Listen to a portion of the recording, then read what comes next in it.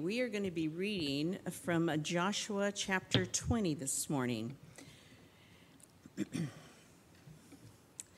Then the Lord spoke to Joshua, saying, "Speak to the sons of Israel, saying, designate the cities of refuge of which I spoke to you through Moses, that the manslayer who kills any person unintentionally without premeditation may flee there, and they shall not become your refuge from the avenger of blood. He shall flee to one of these cities and shall stand at the entrance of the gate of the city and state his case in the hearing of the elders of that city. And they shall take him into the city to them and give him a place, so that he may dwell among them. Now, if the avenger of blood pursues him, then they shall not deliver the manslayer into his hands, because he struck his neighbor without premeditation and did not hate him beforehand. He shall dwell in that city until he stands before the congregation for judgment, until the death of the one who is the high priest in those days. Then the manslayer shall return to his own city and to his own house, to the city from which he fled." So they set apart Kadesh in Galilee in the hill country of Naphtali, and Shechem in the hill country of Ephraim, and Kiriath Arba, that is Hebron, in the hill country of Judah. Beyond the Jordan, east of Jericho, they designated Bezer in the wilderness on the plain from the tribe of Reuben, and Ramoth in Gilead from the tribe of Gad, and Golan in Bashan from the tribe of Manasseh. These were the appointed cities for all the sons of Israel and for the stranger who sojourns among them, that whoever kills any person unintentionally may flee there and not die by the hand of the avenger of blood until he stands before the congregation. Alrighty, good morning, y'all. Thank you for giving me the opportunity to share with y'all what today, and especially what I've been learning in Joshua 20. When I was asked to preach, I was nervous and excited. Thankfully, I got the shortest chapter, only 9 verses, and I think maybe Bonnie and I are both glad, some of the easier names. But more importantly, I'm very thankful for an opportunity to get to apply these Bible study skills that Dad and Tobin Springs and myself have been studying the past few years in our discipleship. So again, goal today is to try to share with you what God's been teaching me in Joshua 20, and let's get to it. I'll be going basically verse by verse, but let's start out with, the main point. And hopefully we can be thinking about this main point as we go throughout the verses, be tying back to this. The main idea that God is providing refuge or safety, okay? And he's doing this while maintaining both justice and grace.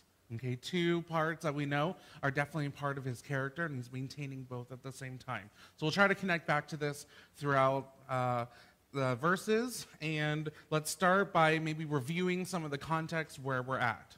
So if we think about just reading this chapter, that was the first thing I did, I started to notice, this chapter, like so many of the other chapters in Joshua, it starts out with the main ideas or the main events in the first section, and then you get to the next section, which goes into good details, which we've all loved, about the land.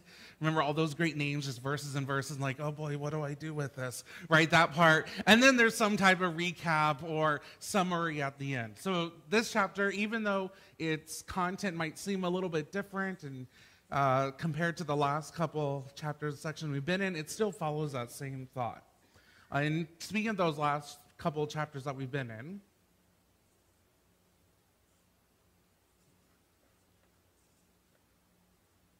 there we go, okay. You notice we've been talking about dividing up the land, and we've been seeing that now this land has been divided up between now all of the tribes. We've just finished the last 7 tribes, past 2 chapters, 18 and 19. And again, went to a lot of specifics, but basically they've conquered, they now have the land, it's split up, all right? And the question that might come to our mind, you might have noticed every time you looked at a map, or as we've been talking about all these different tribes, you might have asked the question, wait, what about the Levites? When I look at my map, okay, I'm seeing, okay, them, yeah, oh, I've heard that name before. Wait, what about those Levites, right? And so you're noticing they're not having any land, but we actually already knew that. If we go back to chapters 18 and 14 in Joshua, you might remember that the Levites were not given land. That was not their inheritance. Their inheritance was the Lord. And specifically, we'll see in this chapter and next week with my dad preaching, they were given specific cities called the Levite cities or Levitical cities. Given 48 of them, but we're just going to talk about 6 of them today. With this, given these Levite cities, something that we're also going to be seeing is that these cities were already talked about before they entered and started conquering the land. So throughout this chapter, we're going to refer back to Numbers and Deuteronomy quite a bit, which makes sense if we're going to talk about Levites. What do you know? The law came up, but as well as we're going to be talking about in this scenario, if what we heard Bonnie say, that, we're talking about some people died. So the law is going to come up, which maybe makes sense more why we come back to Numbers and Deuteronomy. All right. So I think the last thing to talk about before we get started is that since we're going to be talking about the law, it's maybe important to us to recap the idea that our context is within the Jewish law at that time, not our modern day U.S. law. And so when we think about the Jews at this time, or Israel, they've already had the law for about 40 plus years, and they've been conquering and divvying up the land another 7 or 8 years. So they've had time to try to work out and live through the law.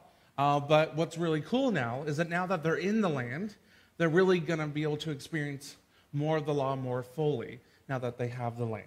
And again, comparing to U.S. law, some things to remember is that Jewish law, a lot of it, especially when it comes to the killing part that we're going to talk about, the justice part was family to family, kind of at that local, very small level. Versus when we think U.S. law, justice is at the city or maybe the county, state, federal level, right? It's not in my hands to go avenge, right? That kind of thing. So keep that in mind.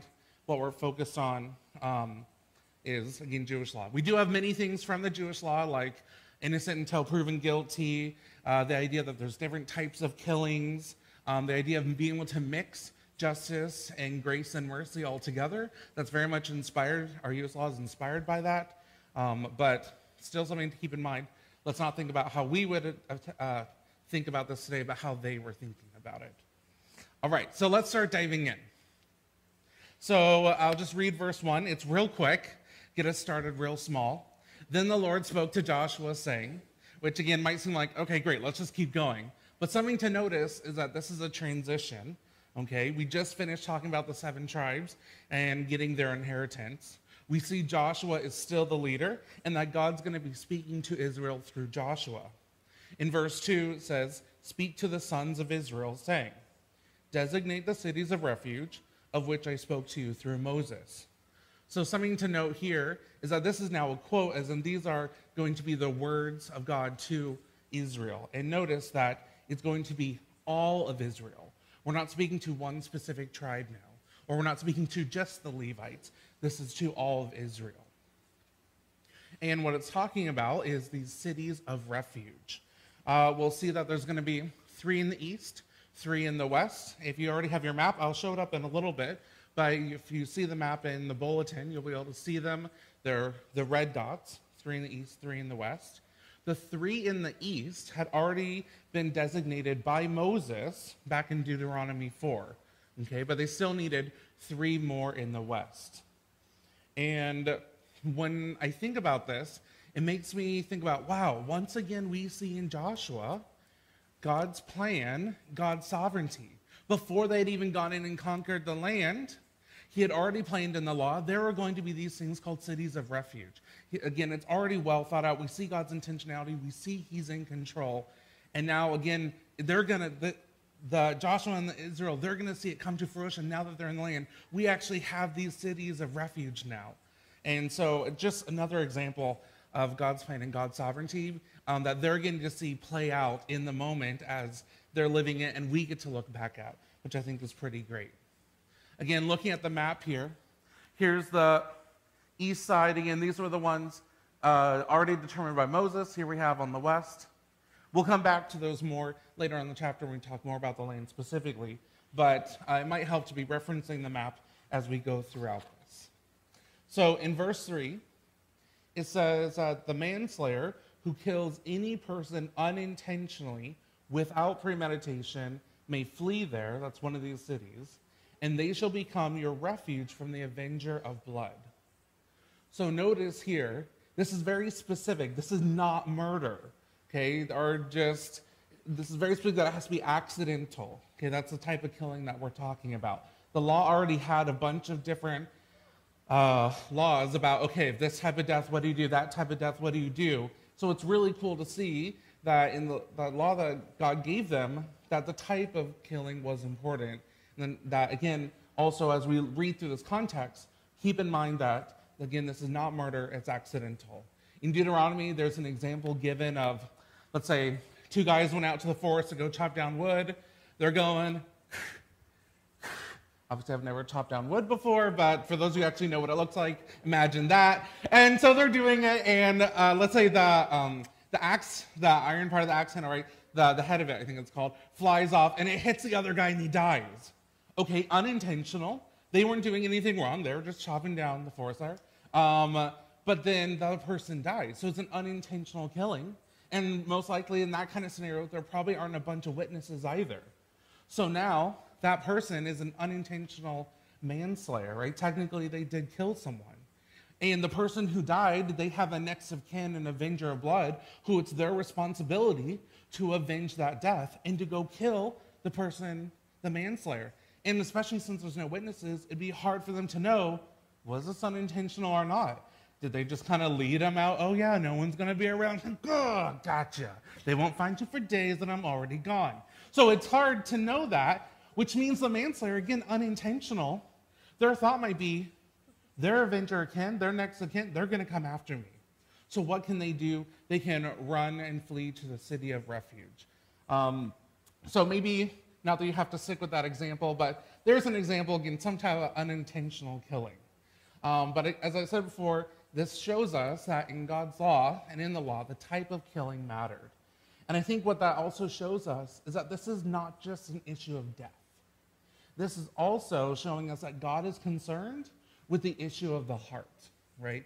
Not just, oh, someone has died, therefore take the next life, okay, done, whatever.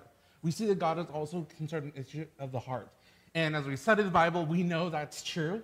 But how great that even in just one little snippet of the Bible looking at this, we get to see that same thing where God cares about, yes, what happened, but also the issue of the heart. And think about, again, us modern day, we see this in U.S. law as well, where we have the mens rea and the actus rea, mens rea, actus rea, that those are part of our law that we also care now, not just someone died, but why they died, right? We want to know the intent. But when you look at other civilizations back in the day, think like using Hammurabi's code, that kind of stuff, that was not common to look at the intent of why someone would kill, okay, or why someone died. So this is pretty special, and it shows us, again, God's value of life and the how much weight it takes for life and death, but also that it's not just that someone died, but what was going on.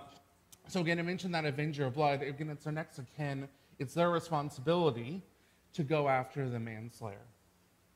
So for these cities of refuge, again, they're supposed to be refuge. They're supposed to be safety. They're supposed to take in the fleeing manslayer and supposed to make sure that then the avengers who are following them do not get to them. Make sure that they don't harm them. Let's go into verse 4. He shall flee to one of these cities and shall stand at the entrance of the gate of the city and state his case in the hearing of the elders of that city. And they shall take him into the city to them and give him a place so that he may dwell among them. Again, notice here, it's saying, yes, the manslayer will not only run and flee to the city, but notice they'll also meet with the elders and state their case. Once again, we see the type of killing, the reasoning is important there, knowing the heart. I also, maybe because I am not always a true optimist, I was like, oh, That means not just any killer could just run there, meaning someone who actually did intend to murder someone, be like, oh, well, I murdered them, but I bet I can run to a city of refuge before anyone catches me. I'll be fine. Boom. Like, no biggie, no consequences, who cares? Right, you're free, no justice, that kind of stuff. But that's not how this is set up. God set it up that, nope, they have to then give their defense, explain to elders what's going on. And so we see, again, justice is important. In verse 5, if we continue, it says, now if the avenger of blood pursues him, they shall not deliver the manslayer into his hand, because he struck his neighbor without premeditation and did not hate him beforehand. Now, I know this has a bunch of hims and he's and theys and thems, so sometimes when you first read it, you're like, wait, which he is he and them? But I think if you just go through it, kind of makes sense. But the big idea here is that the refuge, the safety, is including stopping the avenger from taking the manslayer, all right? But I think what we also can try to see is that the elders are acknowledging the reasoning of the manslayer, and they're using that reasoning with the avenger of blood. So the avenger of blood is now also hearing that reasoning, okay? And the idea that it's an accidental killing. If we continue into verse 6, it says, he shall dwell in the city until he stands before the congregation for judgment, until the death of the one who is high priest in those days. Then the manslayer shall return to his own city and to his own house, to the city which he fled. So, looking back, like I said, into Deuteronomy and Numbers, we read that the manslayer's immediate community was also supposed to get involved. That they're all supposed to meet with the elders of his city when they're trying to determine if they should really save or deliver the manslayer from the hands of the avenger of blood.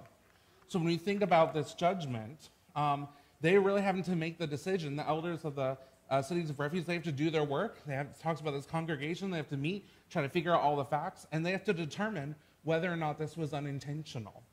Because again, it could be that someone just ran there thinking maybe they'll get away with it. Or I already murdered, so what's a lie? That kind of thing. So again, there's still that responsibility to have justice.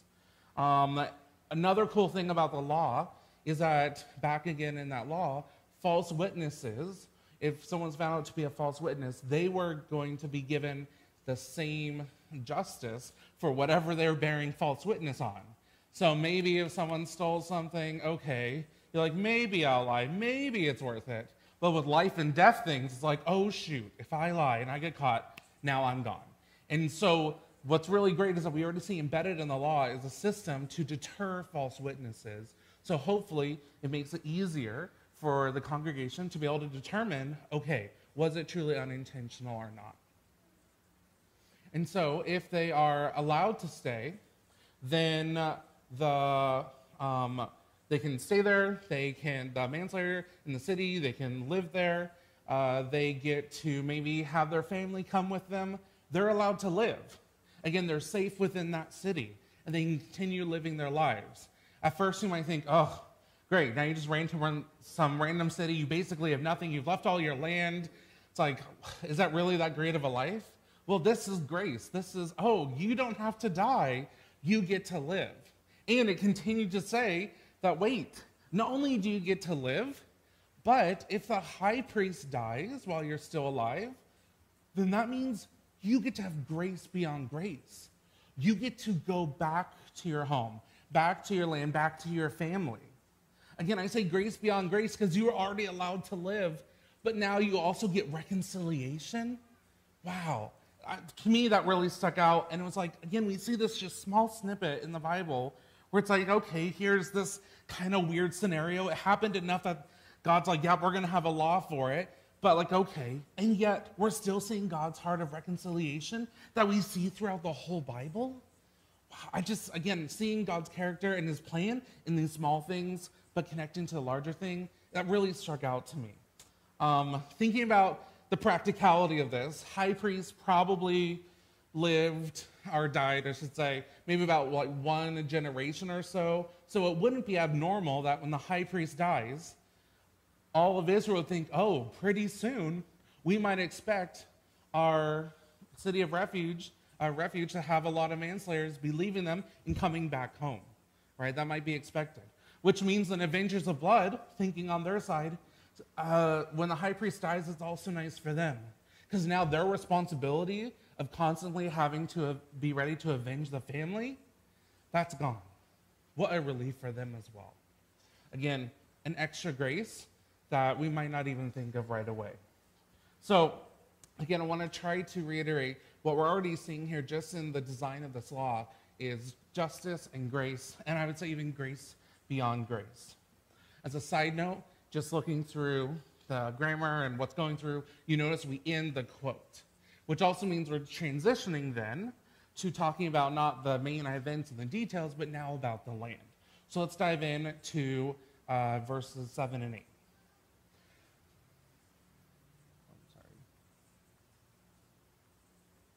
Okay, so verse 7. So they set apart Kadesh in Galilee in the hill country of Naphtali, and Shechem in the hill country of Ephraim, and Kiriath Arba, which is Hebron, in the hill country of Judah. So notice here, we're still talking about the sons of Israel. We're talking about the tribes, all of them.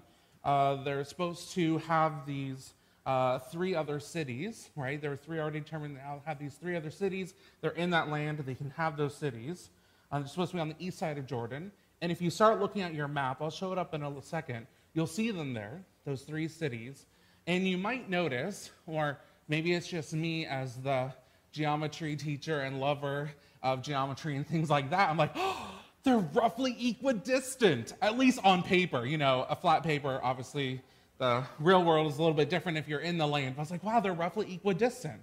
That seems maybe intentional. And then think about, okay, they're also roughly north, middle, and south. All right, so it's like, okay, that seems to make sense. But it was also thinking about, it's like, well, okay, we know that they were told to have 6 cities. But what that meant was, for the tribes on that side, which had a lot of the tribe's land, there were only 3 cities, which meant not every tribe was going to have its own city of refuge.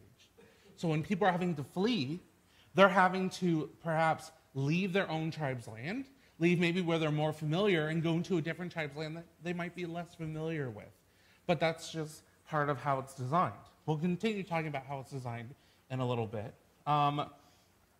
If we look at verse 8, beyond the Jordan, east of Jericho, they designated Bezer in the wilderness on the plain from the tribe of Reuben, and Ramoth and Gilead from the tribe of Gad, and Golan and Bashan from the tribe of Manasseh.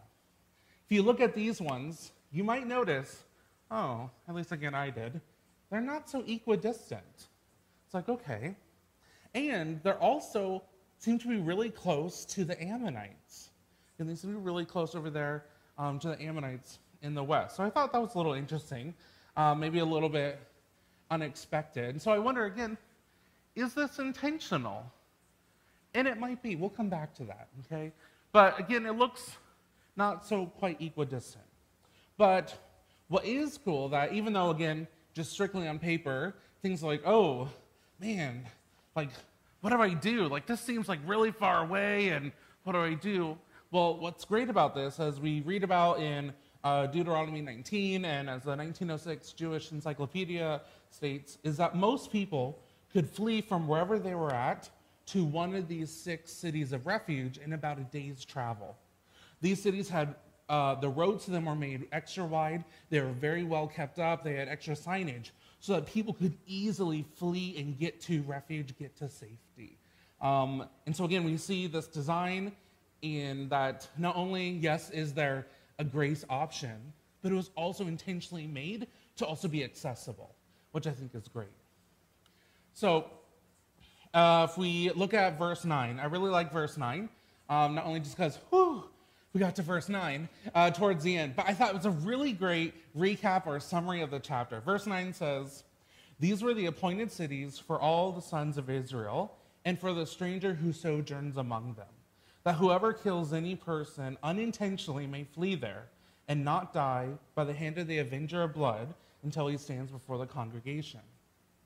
And so, while yes, okay, we have these cities, and now they're there, and we know people can flee there, and they can be saved. I think it's interesting to note is that, once again, even though someone flees there, it doesn't mean that they still couldn't die. The justice still had to be there. Congregation had to make that decision. And if they couldn't determine, yes, it was unintentional, then that means, right, you're still going to have justice, and they'd hand you over to the avenger of blood. And what I think is also really cool, going back to how we saw on the map that the 3 east cities were kind of near the Ammonites, you might notice in the beginning of verse 9 that God is providing refuge to all people.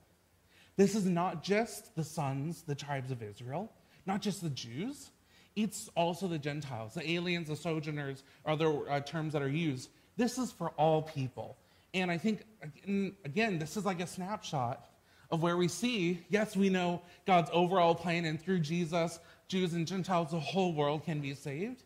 Yet even here, back when I personally think Old Testament, I maybe get too wrapped up of, yeah, that's mainly God working with the Jews and through the Jews.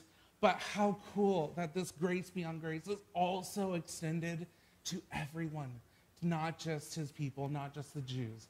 And so, yes, we're talking Joshua, but I think it's so cool that we see how his love is covering all of that, which is great. So, speaking of things I saw, I'd like to end with some applications that I saw, some things that stuck out to me throughout studying Joshua 20. So one of them was that God is sovereign. And I think we've been seeing that time and time again as we study Joshua. I know for me that's been hit almost every single week. Like, boom, God is sovereign. We see that in his plans, both big scale and small scale. And then also we see that God is both loving and just. And I think we see that a lot really here. It's really clear. Okay, God's 2 characteristics of God. It's not, well, yeah, sometimes he's loving, sometimes he's just. It's that he's both and at the same time, and that they're not contradictory to each other, but they play into each other. And I just think that's so beautiful. Again, we see this on the small scale, yet we see it also in how, okay, we've sinned, fallen short of the glory of God. Okay, yeah, we're separated. We don't deserve to have everlasting life or to be with God. That is just, and yet he shows grace and love, and he provided a way through Jesus. And that, so again, we see big scale, small scale. And that even on the small scale, it's already shown that it's to all people, not just to the Jews.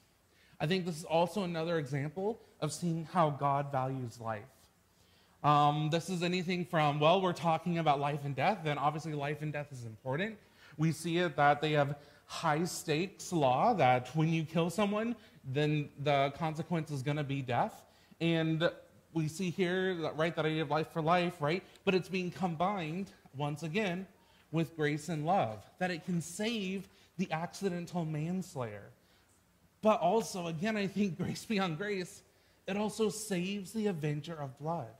That person and their family, it was their responsibility. If something were to happen to one of their family members, they had the weight of, okay, I have to go kill this other person.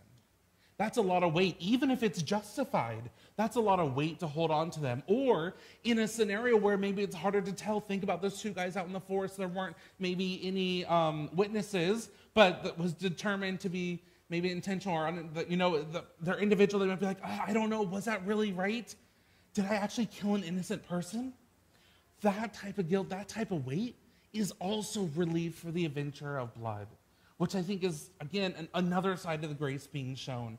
And as we saw, if a high priest dies, or when the high priest dies, all these people have the opportunity to now go home and have reconciliation, not just with the land that we've been talking about, but with their family and with their tribe.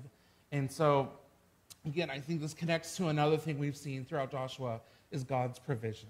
He's provided all of this in the law, and so it's ready to go, and especially now that they have the land and they can have these cities. And all these cities and more, Dad will talk about next week in chapter 21, but just I think this chapter is pretty special with that. Last thing I want to say is that I think I've also been noticing sanctification coming up quite a bit as we've studied Joshua. And we've seen a lot of it where we've seen the importance of having to live our lives holy moment by moment, right, by faith. And we saw how sometimes they didn't do that. They went into the land, they conquered most of it, left a little bit. And they're like, went over here and they conquered most of it, but they left them. And then they didn't drive all the people out, and we're going to see the repercussions of that throughout history. So there's that part of it, like, yeah, don't let the little things become bigger things. We heard that a few weeks ago. But I think it also goes to show that even when living moment by moment and living by faith and not sinning, something bad could happen. An accidental killing, right? That wasn't because the guy sinned and he murdered him. No, that wasn't the intent. Could still be living moment by moment, and yet even still trusting God for the results with all that. And that then that man's heart has to be, okay, I know I didn't do this intentionally. I know what I need to do. I'm going to trust that God has set this up so I can run to the city of refuge. I do that. I get there. Now I have to trust God that the elders will believe me. Because if they don't believe me on sight, boom, Avenger comes with me. They're like, nope, he's yours. Okay, and then not only do they first believe me, but then when they get to go and meet with the congregation, figure out all the details, and they make their final decision, yes, oh, trust that still it actually holds up and they do hear the right things. There aren't those false witnesses. If there are, they get found. Trusting God there again. So moment by moment, even when you're still living that life and you have been living by faith. And so still trusting God for the results. So I know that was a lot and a little bit of time, and really I think there's a lot in this little chapter, and it's been really exciting to study it. And I want to say thank you for letting me share what I've been learning. And please join me in prayer. Thank you, God, for providing us with your word. Thank you for being sovereign, planning with intentionality, balancing justice and love consistently throughout time in the big and small things. Thank you for valuing life and valuing people. Help us stay focused on you, living in the power of your Spirit moment by moment. In your name, amen.